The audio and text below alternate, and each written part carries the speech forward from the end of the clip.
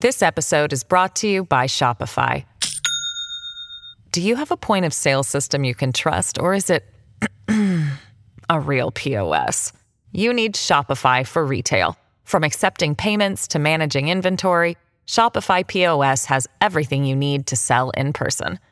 Go to shopify.com/system, all lowercase, to take your retail business to the next level today. That's shopify.com/system.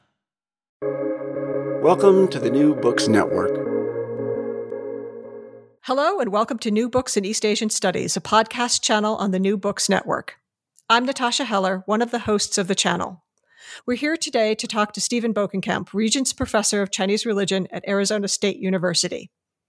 He is the author of A 4th Century Taoist Family, the Zhengao, or Declarations of the Perfected, Volume 1, published in 2021 by the University of California Press. Dr. Bokenkamp, welcome to the show. Thank you very much, Professor Heller. Can I call you Natasha? Yes, absolutely. Can I call you Steve? You certainly may. So I wonder if we might begin today by having you tell us a bit about how you became interested in Taoism and in Chinese studies, maybe more generally. Well, that's a wonderful question, and particularly my answer will be ironic, particularly given the book that we're talking about. I was first introduced to Taoism at the University of California at Berkeley in 1979. We were on the quarter system, so it must have been January. I signed up for a course with Professor Michel Strickmann, who'd been invited to what was then called the Oriental Languages Department of the University of California to teach a course on Taoism. And he'd been invited because Professor Schaefer had noticed that within Tang poetry, there were just a number of references to Taoist things that he didn't understand. He looked at the Encyclopedia Britannica, and so he invited in order Professor Anna Seidel and Michel Strickmann, who were the two authors of that Encyclopedia Britannica article. Strickmann, of course, was one of the pioneers in the study of the Zhengao and what he called the Mao Shan Taoism. We now call it Shangqing Taoism. He, as a visiting scholar, he couldn't have a seminar, but he could teach undergraduates, and of course no undergraduates signed up to read an unpunctuated Taoist text. So first-year graduate students were allowed to take undergraduate courses. I was one of the two unfortunate people who signed up for that course. I say unfortunate because the auditors of the course included people who'd been studying Taoism for a while, including my colleagues Susan Cahill, Donald Harper, and Professor Schaefer himself. And the procedure was that I was to read this very text that I've translated, the Zhengao, which I'd never seen before, and I knew nothing about Taoism. And so I'd read for a little bit, and they'd look at me with kind of in a kind of stricken sort of way and say, no, I'm afraid not. And then they would discuss it for a while, and then they'd say, Steve, read a little more. And I'd make another attempt. So I guess it says something about the kind of person that I am, that from that beginnings, I continued to study Taoism. Here I am, translating the very text that frustrated me as a first-year graduate student. How did you end up in graduate school, I assume for Chinese studies, correct? And for literature. Literature. That's correct. So what brought you to that? Well, that's maybe an even longer story. Let me just give you the abbreviated form by saying I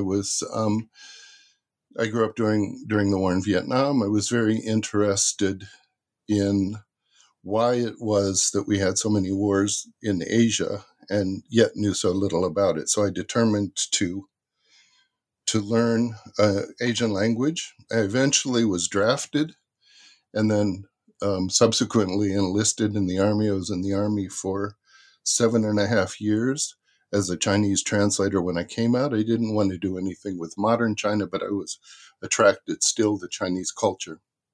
And so I went to Berkeley directly from the Army. Wow. So translation has been really central, it seems to me, to your career. Your first book, Early Taoist Scriptures, introduced and translated a number of texts. Can you talk a little bit about how you think about translation as part of scholarship, and in particular, your own scholarship? Certainly. I think that particular book, Early Taoist Scriptures, was the result of conversations with Anna Zeidel.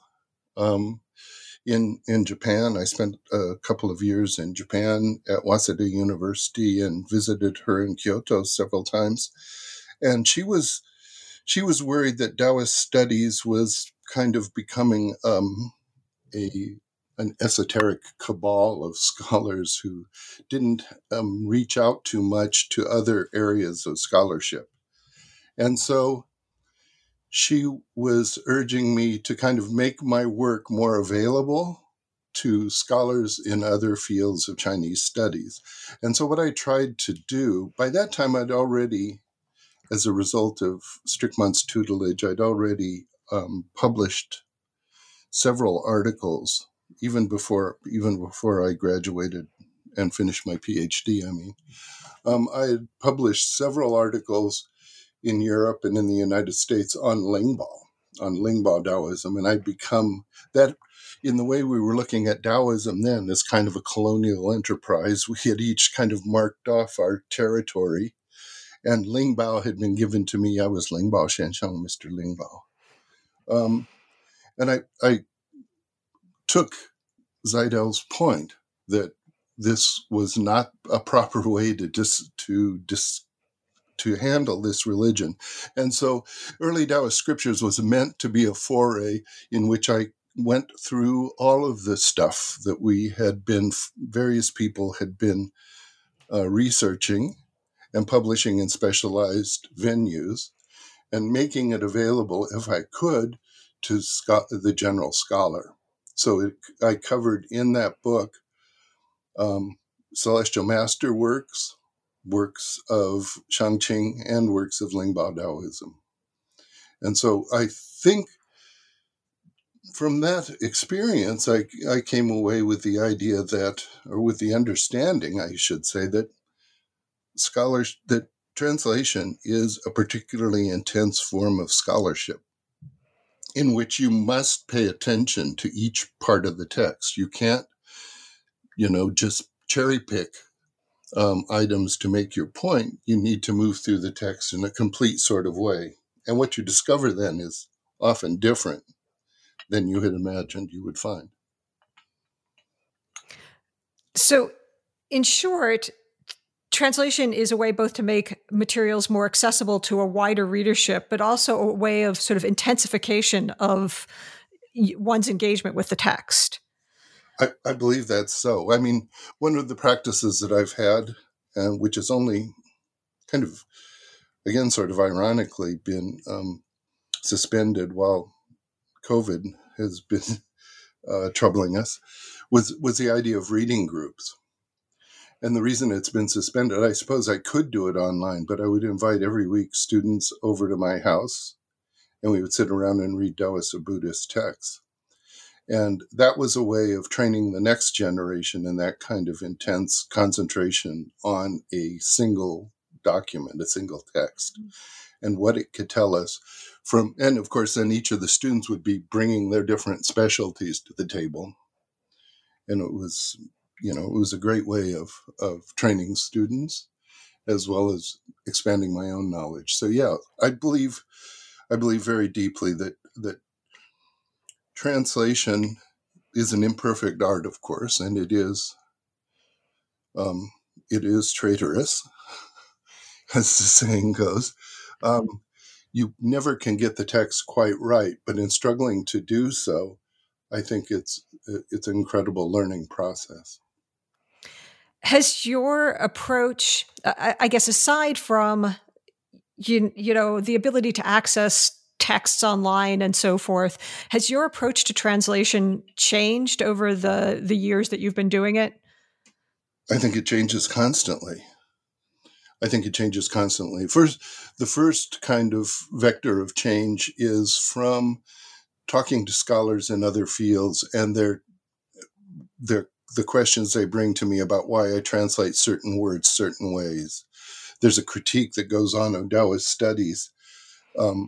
These are difficult texts to translate. They're texts that are meant to mystify readers, that were originally meant to mystify and attract through their kind of exoticism an audience.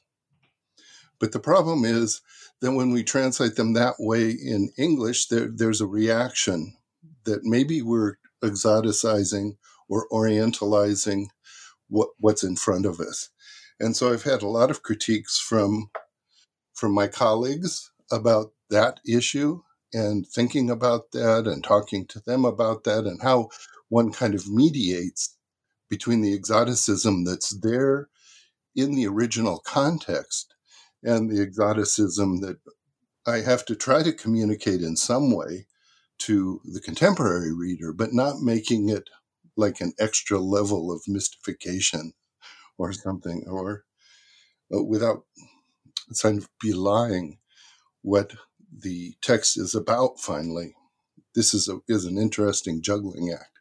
So that's one vector. Another way, of course, that it's changed is that as I said, translation is a process of learning. And I've really come to understand, I think, Taoist texts a lot more than I did 30 years ago. So I wonder if we should turn to the book, the newly published A Fourth Century Taoist Family. Mm-hmm. And this book is an introduction and partial translation of Zhen Gao, the Declarations of the Perfected. Why did you choose this text to translate? Well, as I said, I began with it.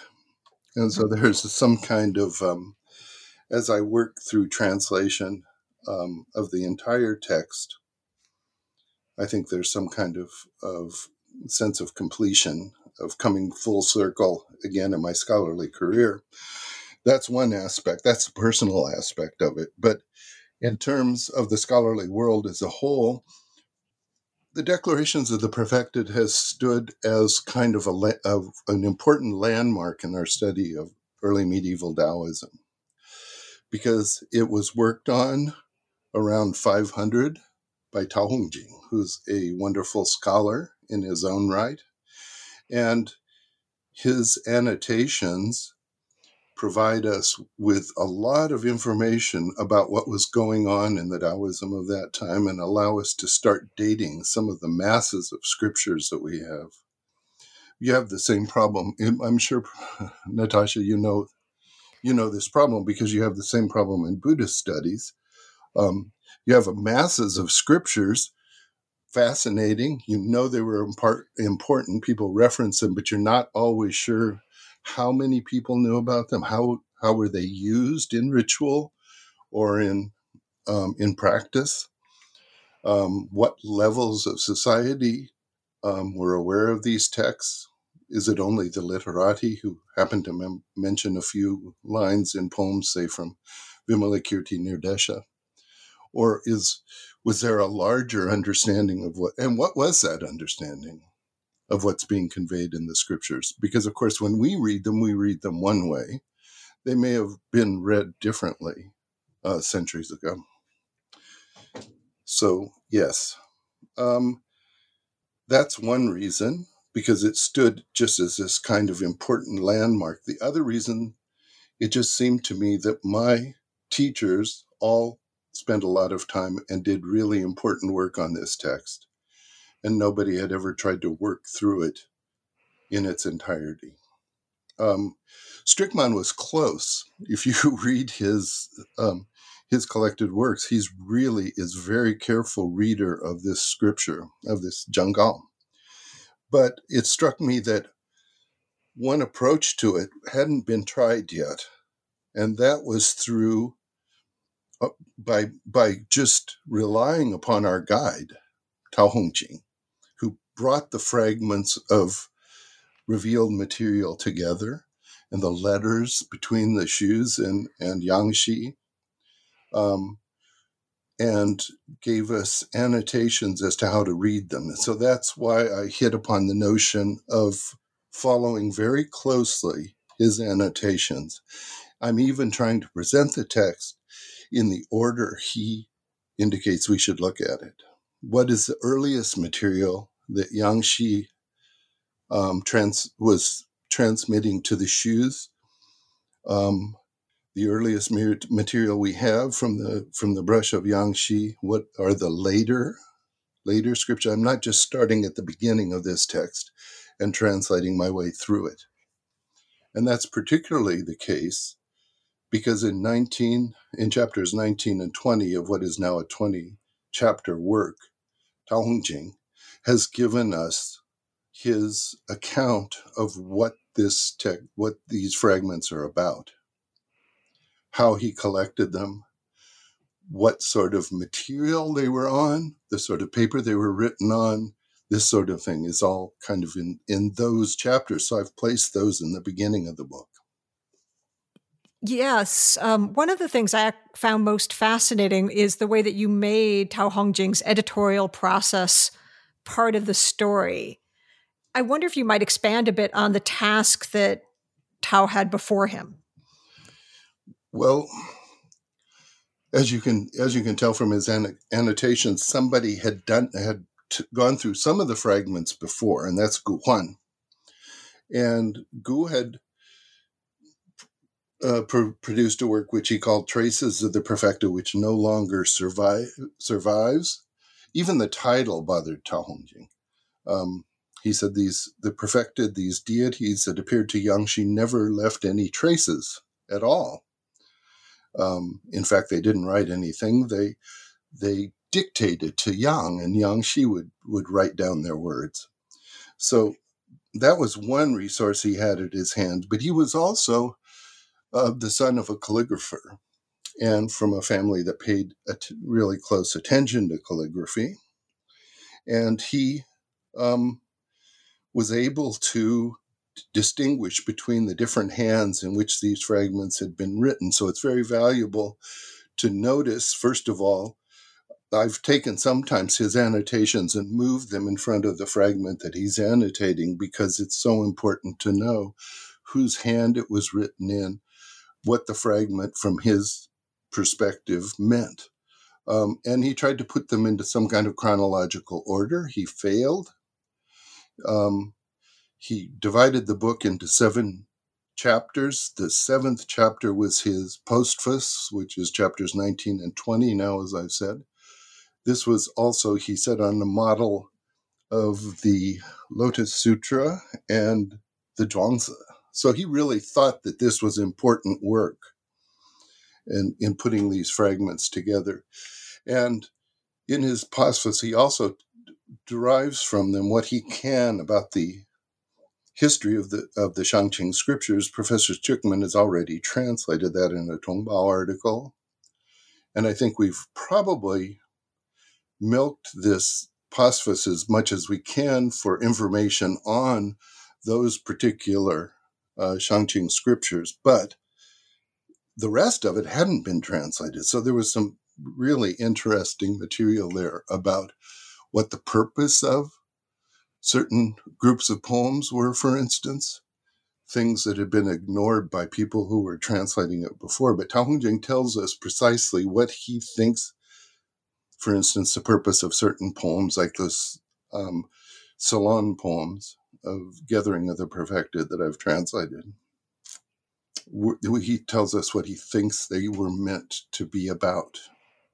And that kind of changes the way we look at them today.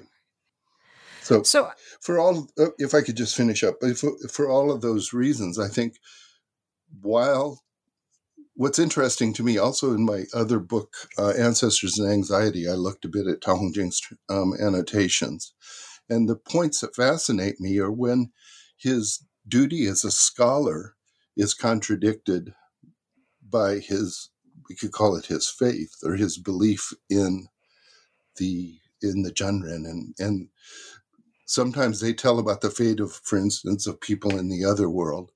And Tao Hongjing will say, my gosh, this person is is being demoted in the other world for some crimes. But, when I look at other historical records, he seems to be an exemplary person.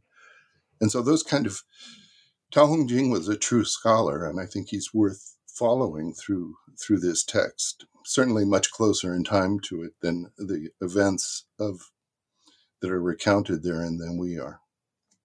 This episode is brought to you by Shopify. Do you have a point of sale system you can trust, or is it a real POS? You need Shopify for retail. From accepting payments to managing inventory, Shopify POS has everything you need to sell in person. Go to shopify.com/system, all lowercase, to take your retail business to the next level today. That's shopify.com/system. Right. So, he emerges as the major voice here, I think. But I wonder, for people who might not be as familiar with the cast of characters in this work, could you introduce us to Yang Shi and the Shu family? Right. In a sort of general sort of way. I think what I need to do is do a dramatis personae, like I did for Ancestors and Anxiety for the next volume, to make certain that, because it's very complex in certain ways, and also because the gods who come down to Yang Shi seem to refer to the Shu family using their family names sometimes. So individual characters will be known by different names. The main characters, however, are Yang Shi, who lived, we have a birth date for him, it's 330. He is predicted to have died in 386 by the Perfecta, but we don't know precisely when he ascended.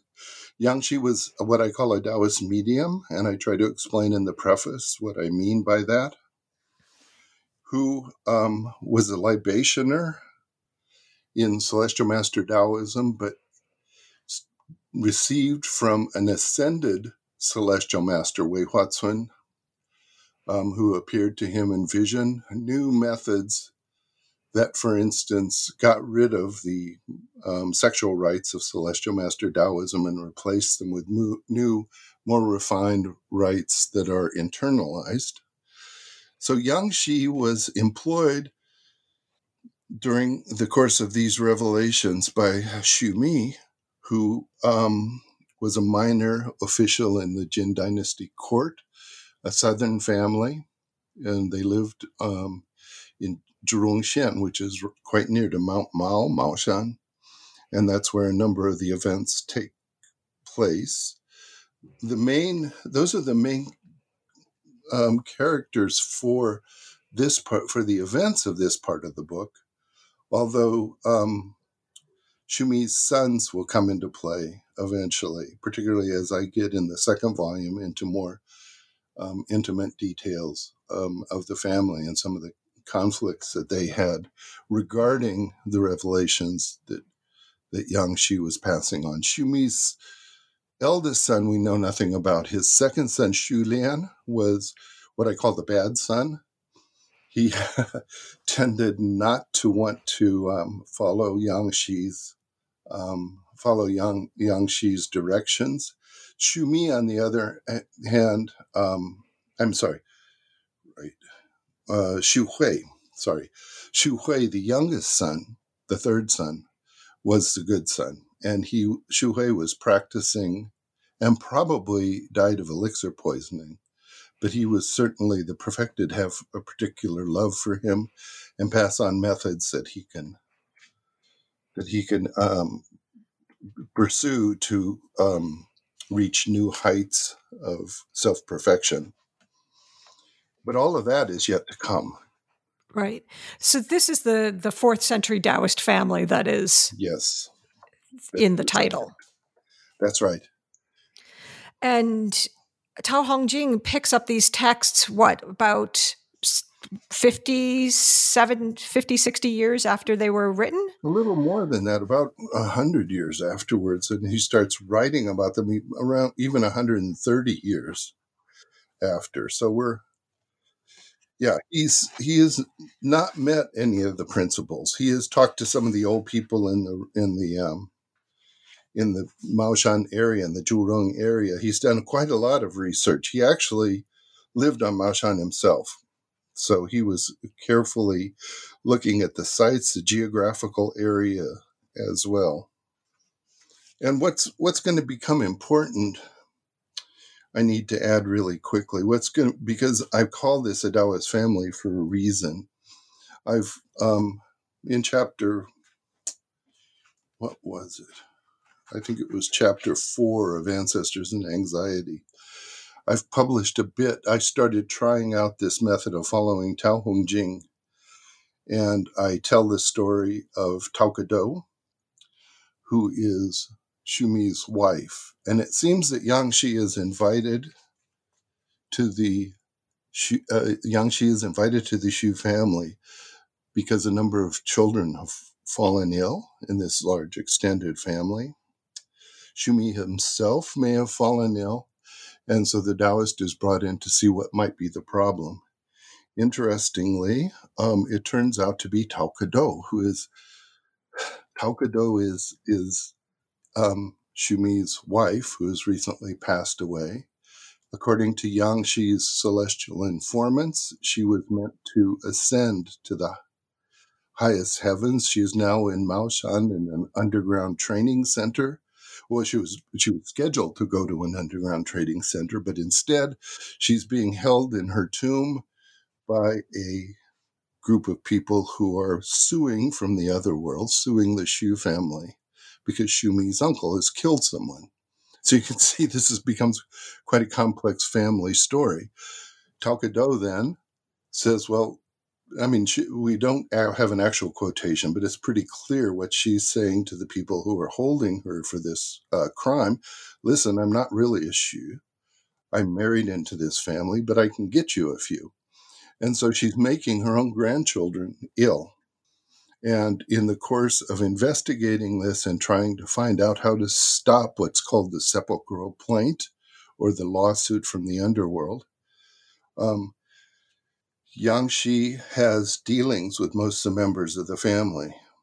The good son Xu Hui is married to Huang Jingyi, who's it turns out, has unfortunate connections in the underworld. Somebody's about to sue her parents as well, or something is going on. So Xu Hui actually divorces her and ends up single, while Xu Lian is married to a woman by the name of Hua Zurong, and it's their child who's sick. But Hua Zurong is related to another Taoist who was working with the Shu family before, and she wants to continue using him and not using Yang Shi, and so she has her own connections and kind of resists the ritual actions that Yang Shi suggests she takes. So it's this kind of family, the revealing of family dynamics, I think, that's really interesting about this text. And nobody's focused on this before, but as I said in that particular book, the evidence for this is footnoted by Tao, but of course he doesn't give you page numbers. He gives you, I put some of this in chapter 7 or 6. I'm sorry. I put some of this in chapter 5. And so you can kind of bring together letters between the principles, ritual techniques, as well as accounts of how to build a coffin for Tao Kedo, that sort of thing. All of this is in different parts of the text, and you can bring it all together then. And I reconstruct, at least hypothetically, a very interesting story about a 4th century family and how they dealt with their resident Taoist. Right. So that's one of your interventions, which is to take Tao Hongjing's, where he's flagged pieces of a story in different parts of the text and bring them together. That's great. So that we have a kind of a fluid narrative of these different episodes in their life. in the life of the family. Insofar as I can do that, and insofar as Tao Hongjing can do that, yes, that's my attempt, is to follow his lead in reconstructing this text. Yeah, and I'm struck as you're talking that there are essentially three different, I guess, social settings that are interacting. The social setting of the living, right? Mm-hmm. And then the dead have their own kinds of activities. And then, of course, there are the celestial beings that are also kind of interwoven in this. Absolutely. And I think that this tells us a lot about what Taoism did and how it kind of developed as it was influenced by Buddhism. One of the fascinating things about this text for me is that I did, as I said before, start working on the Lingbao scriptures, and they accept the Buddhist notion of purgatories, Diyu, where people go for crimes that they personally have committed during their life. But as you see what I've been discussing, Tao Kedo, she is being held, that's Shumi's wife, she is being held not for anything she did, but for a family connection. So this is an old Chinese notion of guilt and punishment that is more corporate, has to do more with the family and family connections, which I think is what the scene that Buddhism came to confront in early medieval China. This is ancestral practice, a result of ancestral practice, this tight connection between the world of the dead and the world of the living.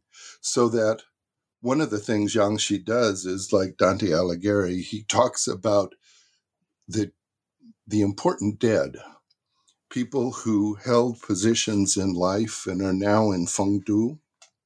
Tao Hongjing takes all of this quite seriously and goes through Fengdu, the accounts of demotions and promotions in the other world, which is, by the way, not a world of suffering, torment, or retribution in itself, although retribution can take place there.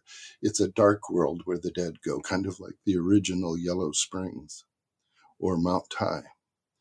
So, but Tao Hongjing takes this all quite seriously and provides information on these families from histories that no longer survive, tries to figure out why people are suffering the way they are. We know that Yang Shi was probably trying to gather followers by reporting on the fates of the where are they now of the ancestors. So that's one major thing to come, I guess. Right. So we really then see from this text a different sense of sort of, I think you make this point, of the social life of families, right? That focuses on these other dimensions, that the way in which that this is still bound with the deceased, that their fates are still bound with the deceased. Go ahead. Well, I was just going to say, one of the fascinating things to do, and I've had several graduate seminars on it, is to compare it with the other major work from that period, which is also about the dead, although in a different sort of way, right? And that's with, the Shishuo Xinyu talks about ancestors of people who are living when that book was written, right? So it might help us see that text as well in a different sort of way. Right. So you've mentioned the interaction with Buddhism, and I want to turn perhaps to explore that a little bit further. So the fourth chapter it's titled what? The eight pages of lined text, right? And kind of the core of this is a Taoist version of a well-known Buddhist scripture, the scripture in 42 sections. Can you talk about what the Taoists do with it? This is actually where my work blew up on me. It was the most amazing thing that's ever happened in my scholarly career. And it all centered around a single footnote. And that footnote I go into great detail about that footnote where it appears in my translation, which is on page 165. What happened is that I hadn't expected to include this portion in my first volume of translations. I'd actually planned on doing the Taokado portion because Tao Hongjing says that's early as well as an account of Maoshan, the underworld, the cavern heavens below Maoshan. But those things are now moved to the second volume, and they're moved there because of this one footnote, which said, as I've translated it, this text from the 11 Songs on Dependence through the admonitions down to this point is entirely written on 8 pieces of lined paper in 2 alternate hands. This seems like nothing, except that I mentioned before that Tao Hongjing had originally divided the Zhenggao into 7 chapters, where it had been done into 20. Everyone has always assumed that the content had remained the same. Well, that footnote is in someplace in the middle of what is now chapter 6, and the 11 Songs on Dependence are in chapter 3, in the middle of chapter 3.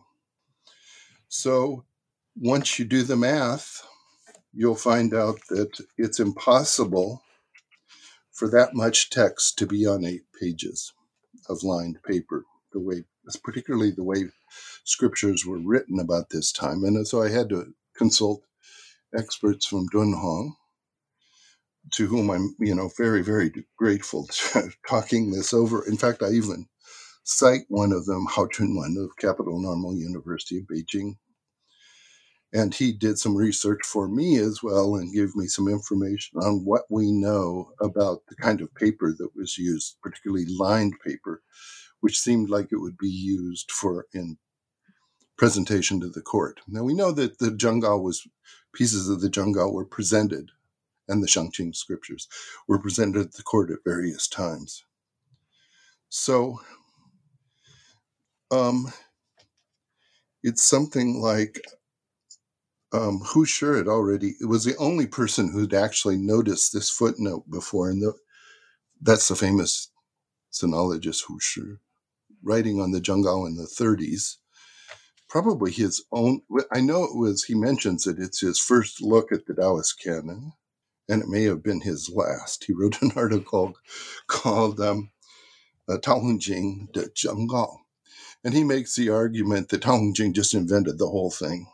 And this problem with the text is one of his pieces of evidence. And in the course of looking at it, he notices that it's impossible for this many. But he says, well, the ancients sometimes wrote 20 or 30,000 characters per page or something like that, and that's just impossible. According to modern scholarship, of course, the Dunhuang materials weren't entirely looked at that time, so that's why he thinks that. But once you look at it, then I tried to reconstruct, and what you'll notice that when I mentioned from the Songs on Dependence, those are the songs that Professor Kroll has translated in an article, and they're based on the Zhuangzian criticism of Liezi, who is able to fly thousands of miles in a single day. But Zhuangzi says he still has something on which he depends. He depends on the wind. As Tao Hongjing explains that passage, the whole thing was meant to discuss among the perfected whether or not they could, once Xu Mi was introduced to a divine bride who would inculcate in him the principles of Shangqing Taoism, would he be doing this on his own, or would he be like Liezi, depending on something? And tied to that on these 8 pages were apparently both a rewriting of the sutra in 42 sections, which may not have had 42 sections, as well as another bit about a Fangzhou, which are these islands floating in floating in the Eastern Sea with Penglai and Fusang and all of those places where Chinese had traditionally believed that immortals or transcendents resided. But now it's pretty clear from the way it's described, this is a new kind of Buddhism. It's an Eastern Buddhism, if you will. I know, isn't there a journal, Natasha, called The Eastern Buddhist? There is. I should probably publish this material in that journal. It'd be quite appropriate. But what Yang Shi seems to have done at this early date in the introduction of Buddhism to China is to have developed his own version, a more primordial version of Buddhism, practiced by a certain number of transcendents. Now, the significance of the 8 pages and the difference in where these things are placed in the text now is that it proves that this text has not come down to us unsullied. It's clearly been rearranged, and pieces may even have been ripped out that we have no access to now. For instance, one of the items that actually is going to be kind of the centerpiece of my course on Taoism. One of the items from the hand of Tao Hongjing is a work called the Dangjia Ninjia, Secret Instructions on the Ascent to Perfection. Today, only 3 chapters of an original 24 chapters survives, but we've found now in Dunhuang a piece which I think I've shown pretty inconclusively is original part of that work. And it talks about how to take the single soul introduced with Buddhism. I know that, Buddhists actually say that there is no true self. You've written engagingly yourself on the illusion, Natasha, but most people early in the Six Dynasties period, translators like Zhi Qian, for instance, write about the soul as if it's a soul that transmigrates. And so the Taoists of Tao Hongjing annotated this one scripture where Yang Shi had said, fine, there's one soul. Well, we'll make that part of the Taoist body and integrate it with the other souls. So there is an actual meditation where you actualize this soul that comes leaking, according to Tao Hongjing, comes leaking out of some stranger's grave at your conception.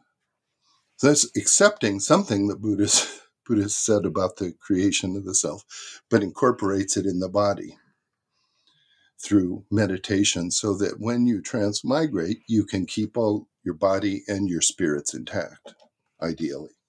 This meditation, unfortunately, has been rewritten in the Wushang Miao of around 570. And so that we can see that meditation lasted this strategy, if you'll call it that, want to call it that, of the Taoists of incorporating the Atman, the Buddhist self, into the Taoist body, lasted for maybe 200 years or so, and then disappeared. And that's quite demonstrable. So when I found this bit in the Zhenggao, I thought, my, this is really kind of amazing. And it really turned the project upside down for me. Right.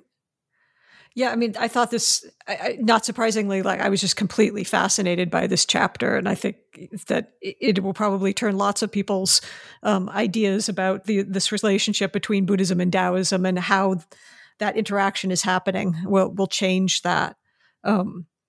So I think if I could say one more thing about it, I mean, and this brings our discussion kind of full circle. That realization, that discovery came about through paying attention to a single footnote of Tao Hongjing. So this kind of is my best example of the value of doing complete translations. Right. That those little signals can be really transformative. So I think we've taken up a fair amount of your time. I'm wondering if you've already kind of hinted at this, but you've talked about how there are more volumes coming. Can you give us a sense of the scope of this project? How many volumes are there? As you'll notice, what's this one's next? fairly slender. I wanted to get that information about this particular passage, and the news that the Zhenggao itself has been truncated and been rewritten, boulderized, if you will. I wanted to get that out. How many more? I suspect four volumes in total might be about right. They may thicken up just a little bit. I mean, there's some material. I don't want to end up with a final volume of bits and pieces at the end that are kind of meaningless and hard to. But that may well happen, because that's what happened to Tao Hongqing. I mean, there are a number of passages that he couldn't place. Right. Some he suspected had been faked. So those things will. I'm not certain that I'll ever make a discovery again in my life like this one particular footnote, but I'll be doing the best job I can to follow the best kind of guide that we have back through this text with, first of all, and I should have said this earlier, I think, with an incredible debt of gratitude to all the people, my teachers and others, who have pioneered the work on this text and on Taoism. So building on, or moving outward, you make in the introduction a case, and I'm wondering if we could use this as a way to sum up, that this is essential reading for all scholars of medieval China, right? And I think that that's true. But I think you also suggest that we should consider the Zhenggao as almost world literature. So I'm wondering if you could talk a little bit about what you see the work's place. You mentioned Dante a little bit earlier in this conversation, in the context of world literature or world religions. I think if we look at the history of world literature, there are a number of religious texts who have occupied their place.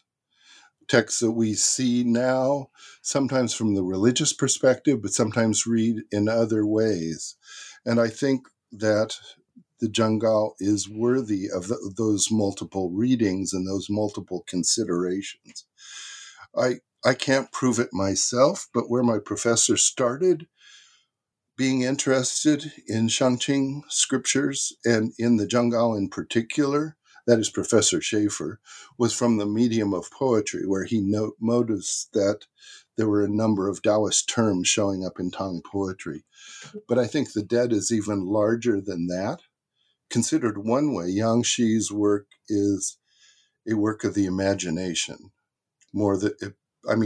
We don't believe that the gods actually dictated this to him. In some ways, this was coming from Yang Shi himself, and it excited the interest of generations of readers in China. It had a definite influence on the way Buddhism was presented in China. There are a lot of aspects to this work that remain to be discovered and fleshed out for people, and I can only sound like I'm giving it too much importance when I say that. On the world stage, I think we are at a moment where, this has been my message in China as I've lectured on this text, Beijing University, Shoudu Shivan Daxue, just a number of places, is to kind of say, look, this is parallel to the Divine Comedy in certain sorts of ways, and the Italians are quite proud of this piece of national literature. Chinese, on the other hand, at this moment in their history, don't have any kind of knowledge of this particular text, and I think it deserves to be considered for place in the development of Chinese literature. I think that is an excellent place to end our conversation, and I'd like to thank you so much for taking time today to speak with us about your new book. And I really enjoyed having this conversation. I enjoyed it as well, Natasha. Thank you very much for doing this. Thanks again.